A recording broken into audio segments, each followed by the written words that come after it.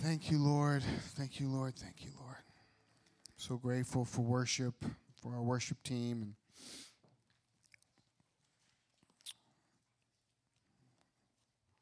And I feel like we have one of the best. So,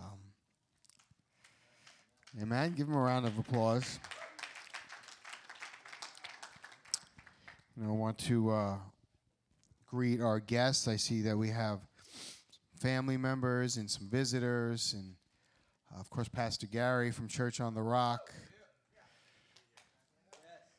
good friend of the ministry, a blessing to Brooklyn Teen Challenge. And we're so blessed that you'd come here today. And of course, those that are on the live stream, we're so grateful, and we pray that you're blessed today. So I greet you on behalf of Pastor Don Wilkerson, our co-founder and president. My name is Pastor Paul Burke. I'm the program director here. And we have this great opportunity here to watch lives restored and dead things live again. Amen? If you could, open up in your Bible to Joshua chapter 1. I'm going to be sharing out of a portion of Scripture that I've ministered out of before, but I'm coming a different message from a different perspective. I think actually Joshua chapter 1 may have been the first message I ever preached at Brooklyn Teen Challenge when I came before I was even the director to visit. This is not that message, but out of the same portion of Scripture. If I can find where.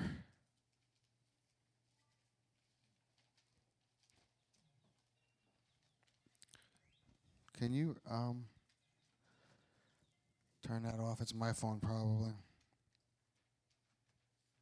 Sorry about that. So we're going to be speaking out of Joshua chapter 1, verse 1 through 8. Verse 1 through 9, actually. Common portion of Scripture. One of my favorite. I love to minister out of Joshua. I love the character of Joshua, the person that he is, and I love to minister about him. I think today I'm ministering more from the perspective of talking about transitions and secrets to your next season. You could.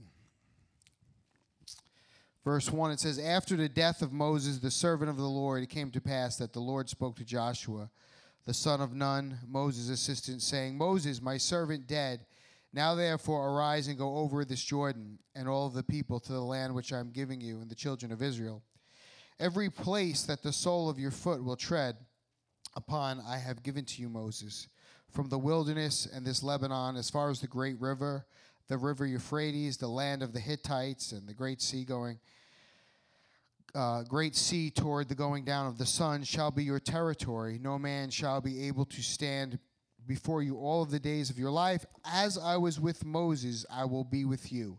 I will never leave you nor forsake you. Be strong and of good courage, for this to the people you shall divide as an inheritance the land which I have swore to their fathers to give them. Only be strong and very courageous, that you may observe to do all that's according to the will, which you may not turn from the right hand or to the left, and whatever you do may prosper. The book of the law shall not depart from your mouth, and you shall meditate on it day or night, that you may observe to do according all that is written in it. And if you do, you will make your way prosperous, and then you'll have good success. I have commanded you to be strong of good courage. Do not be afraid, nor be dismayed, for the Lord God is with you wherever you go. And it's, I guess, some would say coincidence that the Holy Spirit had Pastor Will minister on courage. He did not know where I was coming from or what I was doing. So I do believe that the Lord is confirming his word today. Amen? That's awesome, isn't it? Well, Joshua is the first of 12 historical books, Joshua through Esther, forging a link between the Pentateuch and the remainder of Israel's history. Through 3 major campaigns involving more than 30 enemies, the people of Israel learned a crucial lesson under Joshua's leadership. Faith, comes from obedience to God rather than military might and numerical superiority. Israel was in a transition from being slaves to being free, from being wanderers to having a place of their own. I'm talking about the subject of transition today, about coming out of one season, moving into the next. I believe that whether all of us know that, we're probably all somewhat in a season of transition, especially if you're a student in the program. I don't think that it's held only to the students, because I believe that as one of my mentors told me recently as I was talking about transition, he said, well, generally ministry is always transitioning. And life often is. I know that for me and for my family, it feels like we've been transitioning for 3 years. We got married. That was a transition. We moved to Brooklyn Teen Challenge to be the directors. We moved into the city, which was a transition. I've lived in the suburbs my whole life. I had one baby. That was a transition. We moved out of Brooklyn back to the suburbs, and now I'm commuting back to the fourth. Not living on Teen Challenge property for the first time in 10 years. That's a transition. Then I had another baby in January, so that's another transition. So life is always transitioning, and I'm sure you can look at your own life and you can see that you've gone from season to season in your life, from different place, whether it be physically or it may be transitioning, even emotionally or relationally in your life, whether it's maybe you lived at home and then you transitioned out of home. Maybe you were a professional and then working in an office, and then you transitioned to a different kind of position or a different kind of job. But life often has different kinds of transitions in it, where we could feel like we're never really getting our feet on solid ground. The word transition means the process of a period of changing from one state or condition to another. The reason why I said that, especially if you're a student, you're probably in transition because you're going from being a drug addict to sober living, which is a transition. You're going from being most likely a criminal to a law-abiding citizen. That's a transition. And for many of us and many of you, you're coming from dead to your sins to spiritually alive. And that is also a transition, as you learn what it means to walk in the new man, as it says in Colossians chapter 3, putting on the new man. It's a process in learning how to live the new life that you're living. And the reason why I chose this portion of Scripture, because Joshua and the nation of Israel are in a major, major transition in a couple different ways. Number one, we know that they were slaves. And Moses was called to free them and to lead them into a land flowing with milk and honey. So they transitioned out from being slaves. And if everything would have went wonderful and perfect, they would have transitioned out of being slaves, and in 11 days they would have went straight into the land flowing with milk and honey. And it would have been wonderful, and they probably would have had a feast and a festival, and everyone would be dancing, and everyone would be happy. But if you've read the Bible, you know that 11-day journey wound up taking them 4 years. So they weren't necessarily transitioning from being a slave to being living in a land flowing with milk and honey, or coming out of Egypt into their new place, because it was more like they were transitioning from being a slave to living in the desert and wandering for 40 years in circles. That's really what they were transitioning to do up until this point. Joshua is transitioning. He's not the leader before this point. Moses is. He's his servant. He's his assistant. He goes where Moses goes. He aids him in everything. Even when Moses would go up to the tent of tabernacle to meet with God, Joshua would go with him. What a great position and opportunity to be in, that he was that close to the main man that God was using. And he was so close to the presence of God, and he was so close to what God was doing. But he had a transition from being the servant, from being submitted to Moses, to being the guy that was just helping out, to now being the guy in charge, now being the guy that had this great responsibility put upon him to lead the people out. How many people know that that's a great responsibility? Everybody wants to be in charge, and most people want to be the leaders, but there's a lot of responsibility with that. For those of you that are fathers or husbands, or have had any kind of worked in the business world and managed people and different things, it looks wonderful on the outside, but as you move up, there becomes a greater responsibility, and I don't like to say the word, but stress that goes on your life to be able to maintain everything that goes on. Am I right, Pastor Gary? The higher you go, the more responsibility you have, and that's a transition. And Joshua is going through this transition as he goes from being number 2, being the guy that just had to take orders and just had to help out and just had to be there for Moses, to now he has this great responsibility to lead the people in. And we know that every new season brings positives and negatives. We can look outside and we can see that it's snowing outside. That's wonderful. It's a wonderful thing that happens in winter, that it snows. It's pretty. It's a nice thing. I like it. But then you have to drive in it, and then it's not so nice. Every new season has positives and negatives. You go into the spring. The spring is just an absolutely wonderful. I love the spring and the fall. The spring is where all the flowers pop, and it seems like there's new life, and everything is just budding, and it's just wonderful.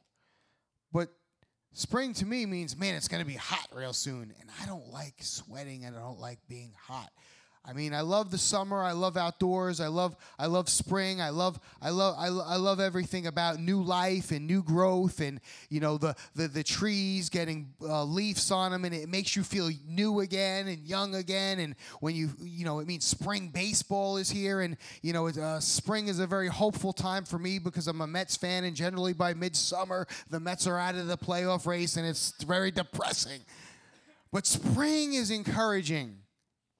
Transitioning into the new season. And then we get into summer, and summer is wonderful because you can go swimming and you can go to the beach, and that's all nice, but how many people know we don't spend most of the summer on the beach or by a pool? There's just brief moments. So yeah, there's advantages to summer, but how many people know there's also, now it's hot. Now I got to mow the grass. Now I'm sweating, and I lived in Florida for 11 years, and I'm telling you, I might have got saved because I feared hell because I lived in Florida for 11 years, and it's so hot in August there, I can't imagine hell being too much hotter than that. But it is warm. So there's advantages to every season in your life. There are things that are good about your transition. There's things that come along with it. Just like the responsibility that Joshua's, there was some wonderful things, and there were some advantages, but of course now he had the responsibility of carrying and leading all the people out. And I just want to talk about a couple things that as you transition in your life, from whether it be a drug addict to sober living, whether it goes from being an absent father to a father that's going to be present, if it means going from being a criminal to being a law-abiding citizen, whether it means going from being dead to your sins and trespasses and living your life as a heathen to now living a life of faith and a life that honors God. We're in transition. How many people are in transition? Are we in transition? Everybody's hands up. We're preaching to the right people. And the first thing that I learned about transition and about moving forward and going into the next season is that the past has to remain the past. Moses is dead in verse 2. This had to be heartbreaking for Joshua. Moses was a leader and a father figure in his life. He could have easily been grieved, and he could have easily been angry at God. Have you ever been angry at God? Has anybody ever had any circumstances or situations in your life where you were angry with God? I was there. Things didn't work out the way you thought they should have. You put your hope and your faith in God doing things the way you thought he should do it, and it was different. There's some things in life that we'll never understand. I went to a funeral, I guess by now it's probably last month, and a young man I know that died of overdose, and the mother says, why? Why does this happen? How did this happen? And I had to look at her and say, I don't know. 18 years as an addict, 11 years on this side of things, recovered, in recovery, call it what you will. And I still don't understand why people go back. And I still don't understand everything there is to know. But it's easy sometimes to get angry with God. It's sometimes to get confused when you don't understand things and to hold on to the past and not move forward. I'm reminded of John the Baptist in the Gospels. John was the one that was chosen to go and prophesy the coming of the Lord and to make the way for Jesus. He goes out and he fulfills his ministry. He does what he's called to do. He winds up getting put in prison and locked up, and eventually we know that he got his head chopped off. And I thought it's funny, while he was in prison, before his head got chopped off, Jesus tells his disciples to go visit him and tell him what they see, that the blind are seeing, that the dead are being raised to life. And I always found that kind of conflicting, because I always wondered how John felt about that.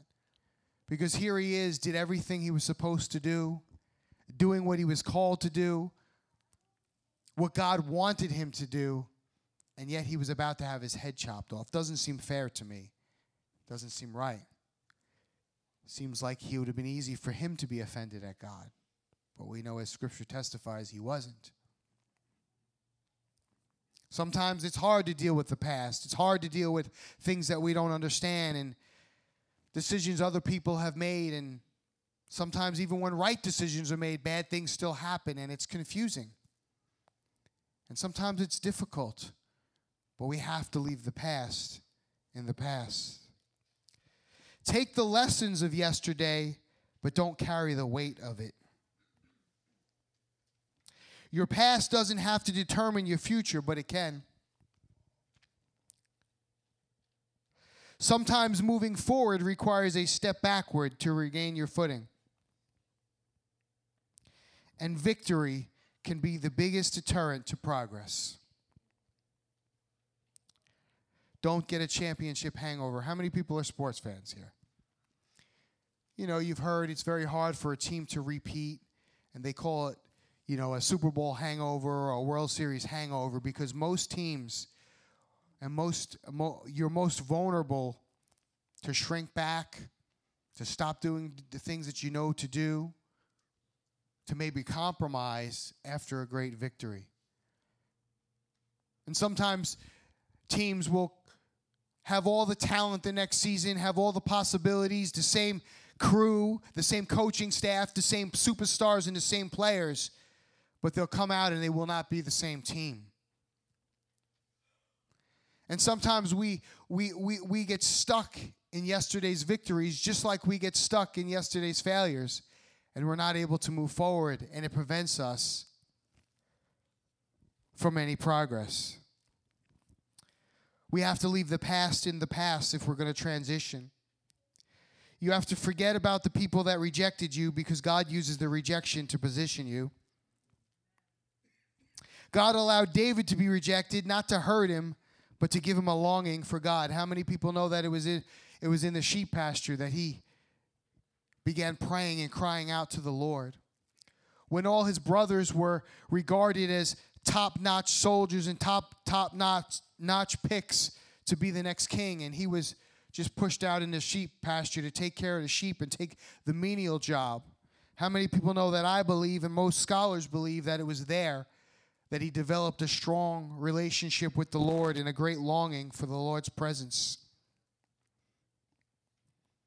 Remember, the rejection of people is often what God uses to position you.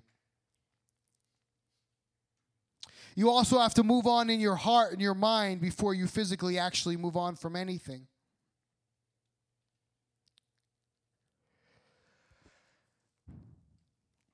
How many people have heard the expression, when a woman's done, a woman is done?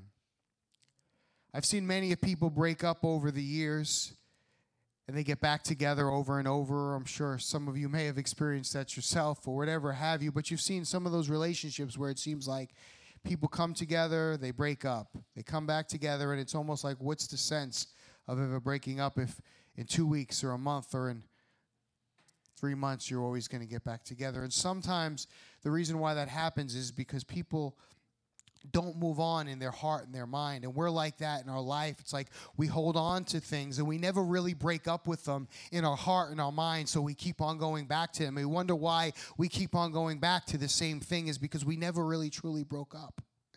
How many people have ever seen, though, a person that really makes up in their mind that they're done and they're finished, and they've come to the conclusion in their mind that they're not going back, they're not reconnecting to that person, they're no way, by no means going to, and they actually follow through.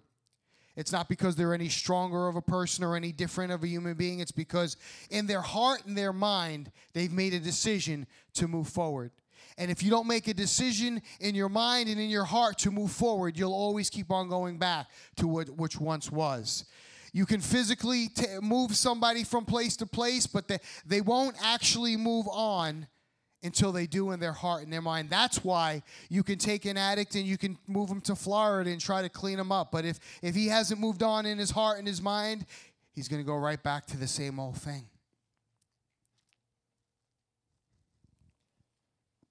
We have to leave the past in the past, and we have to break up with certain things, whether they were good or whether they were bad. Number 2, think rightly of yourself. God wasn't telling Joshua not to be afraid because he didn't believe, that he didn't believe God, but it must have been because he didn't believe in himself. He had seen God's power and God's miracles. He had seen a cloud by day and fire by night. He had seen the manna and the quail and the water from the rocks, and he's seen the 10 Commandments penned with the finger of God. Joshua didn't doubt God. Joshua was afraid because he didn't see himself up to the task. We often think that for us to succeed or us to move forward or to us successfully transition that we have to be perfect, and we don't have to be perfect. We just have to keep on pushing forward. You will never be good enough where you don't need God's grace, and you will never be bad enough that you can't receive God's grace.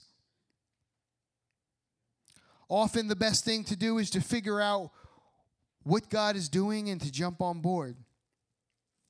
Don't let fear and low self-esteem stop you from what God has for you.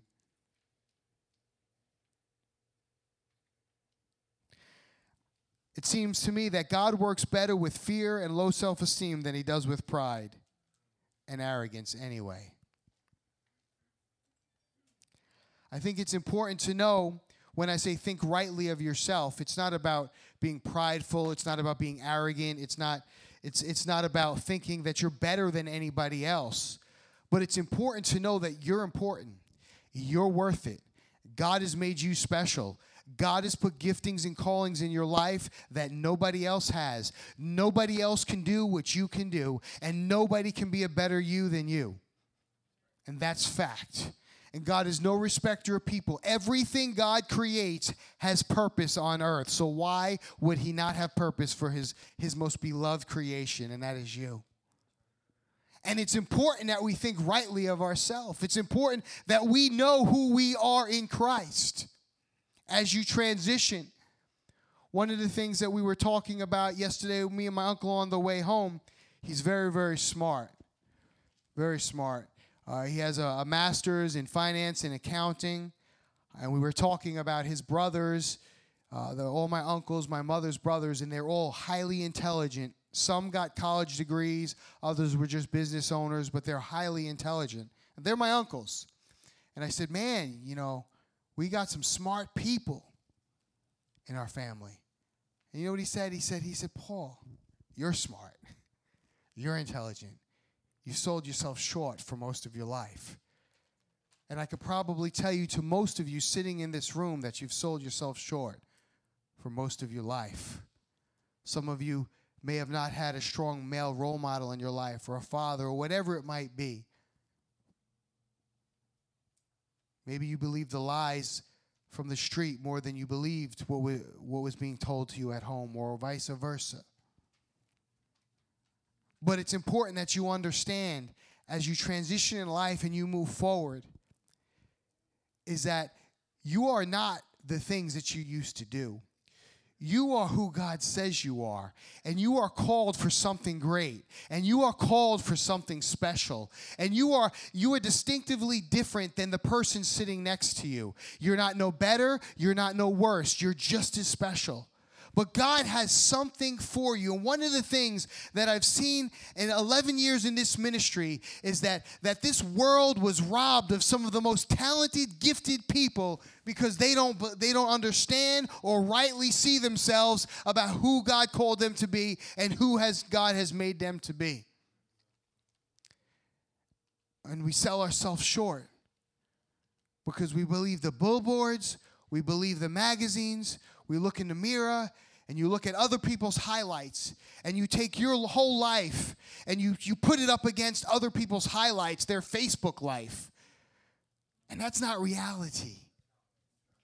Do you ever see some people on Facebook? I see some people, and they look like models, and I'm like, they don't look like that. How did they do that? You know, you angle the neck the right way, and you get the chin line looking right, and you get the angles and all, and the lips just poked out right.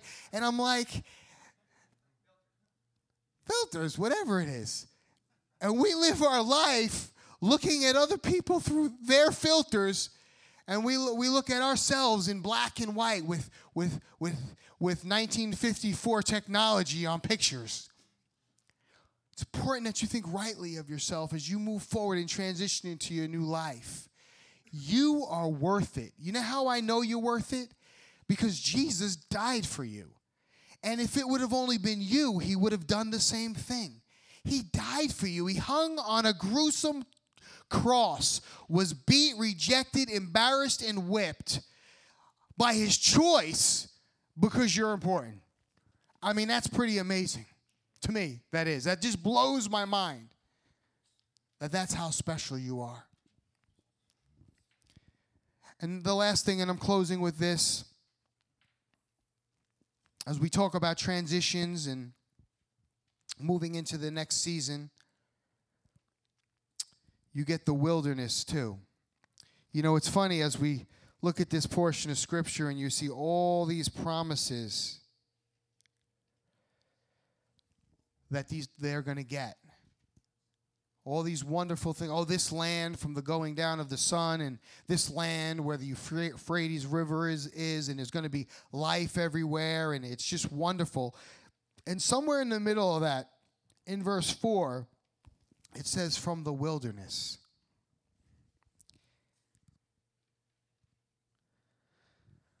I'm going to let you know that not every season in your life is meant to be pleasant, but every season has a purpose. Winter is a season of recovery for preparation. And not everything hard in life is from the devil. Wilderness was part of their promise. We look at the wilderness, and what is the wilderness? Generally, it's a desert, dry place. Sometimes it's a place where there is a lot of vegetation or a forest or whatever have you. You know, or we're going in the wilderness. We're going on a wilderness hike. We're going on a wilderness trip. For most of us, that would be probably something that looked more like a jungle or the woods. Here it was a desert. But the one thing that I noticed about wilderness is that we all have wilderness experiences. And generally when we have a wilderness experience, we think that possibly that we've made bad decisions or that we're in sin. And sometimes that's the case. Sometimes it is our bad decisions that bring on bad circumstances and situations in our life. But sometimes the wilderness is part of the promise. Because, see, God already knows what the promise is for your life. He's already established what's yours. But what has to be perfected is not the promise. The promise is established. What God is working on is you to prepare you for the promise. And often it's in the wilderness that we are prepared most for what God has for us. Where did Jesus go? when he first, right before he started his ministry, the wilderness. And he was God. Sometimes the wilderness is essential. And in Joshua, when God was promising him, listen, I'm going to bless my people, he said, I'm giving them the wilderness too. That's part of it. Goliath was very difficult for David, but in that, a king was recognized. Paul's prison cells were hard, but the New Testament was penned. The cross was hard, but it brought salvation and healing to all. It eventually put Jesus at the right hand of the Father where he belongs. You see, a comfort zone is a beautiful place, but nothing ever grows there. Hard makes stronger. A lot was put on Joshua. A lot of this seemed difficult. But God knew what was in him. And I'm here to tell you today, God knows what's in you. And if you're going through a difficult time, if you're going through a wilderness, if you're going through a struggle, know that God has no intention of leaving you there. God has no intention of letting you die in the wilderness. But he does have intention of teaching you something about grace and about his ways and his will and his purpose, and he will bring you through this season. And you will see better days.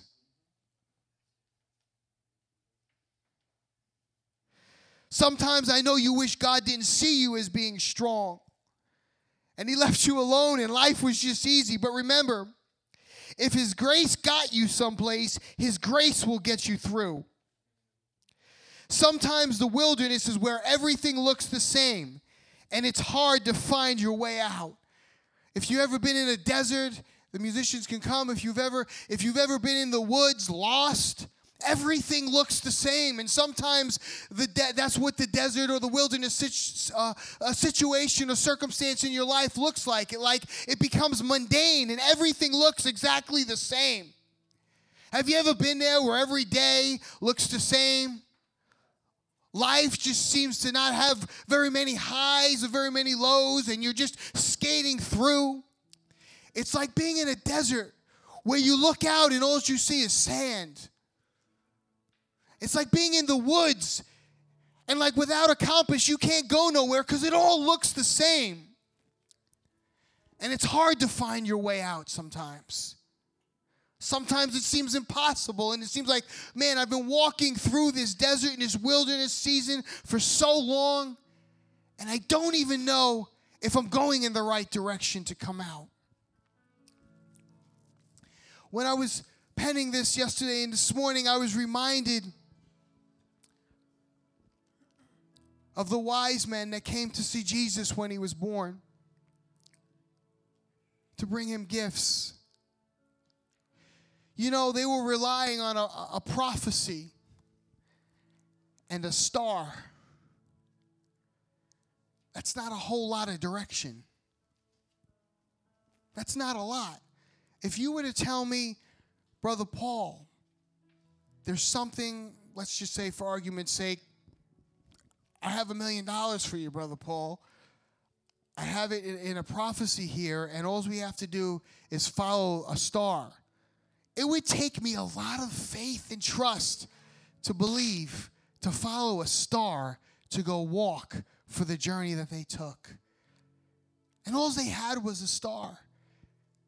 And I'm here to tell you today that for some of you, everything looks the same, and you feel like you're in a dry place, and everywhere you look, it's just trees around you, and you feel like you're just wandering, and you don't know what direction you're going. That's when it's time to extend your faith and to look at simple things like a star and say, God, I'm going to trust you, that you're going to transition me through this. I don't know how to be a person that's not a drug addict. I don't know how to be a person that's a man of God. I don't know how to be a person that's a woman of God. I don't know how to be a law-abiding citizen. I don't know how to be faithful at my job. I don't know how to be a father. I don't know how to be a husband. That's okay. You just got to follow the simple star. You just got to put faith on what you see right in front of you right now, one day at a time. And God has this amazing way that when you put trust in him and you believe in him, although there's trees all around, although there's desert all around, and it seems like I'm lost, if you just put some trust in him, you put some faith in him, and you put one foot in front of the other, he'll take you to the promised land. And you'll transition from death to life. You'll transition from lack to enough. You'll transition from being a drug addict to being a man of God that is honorable and makes decisions that honor God every day of your life.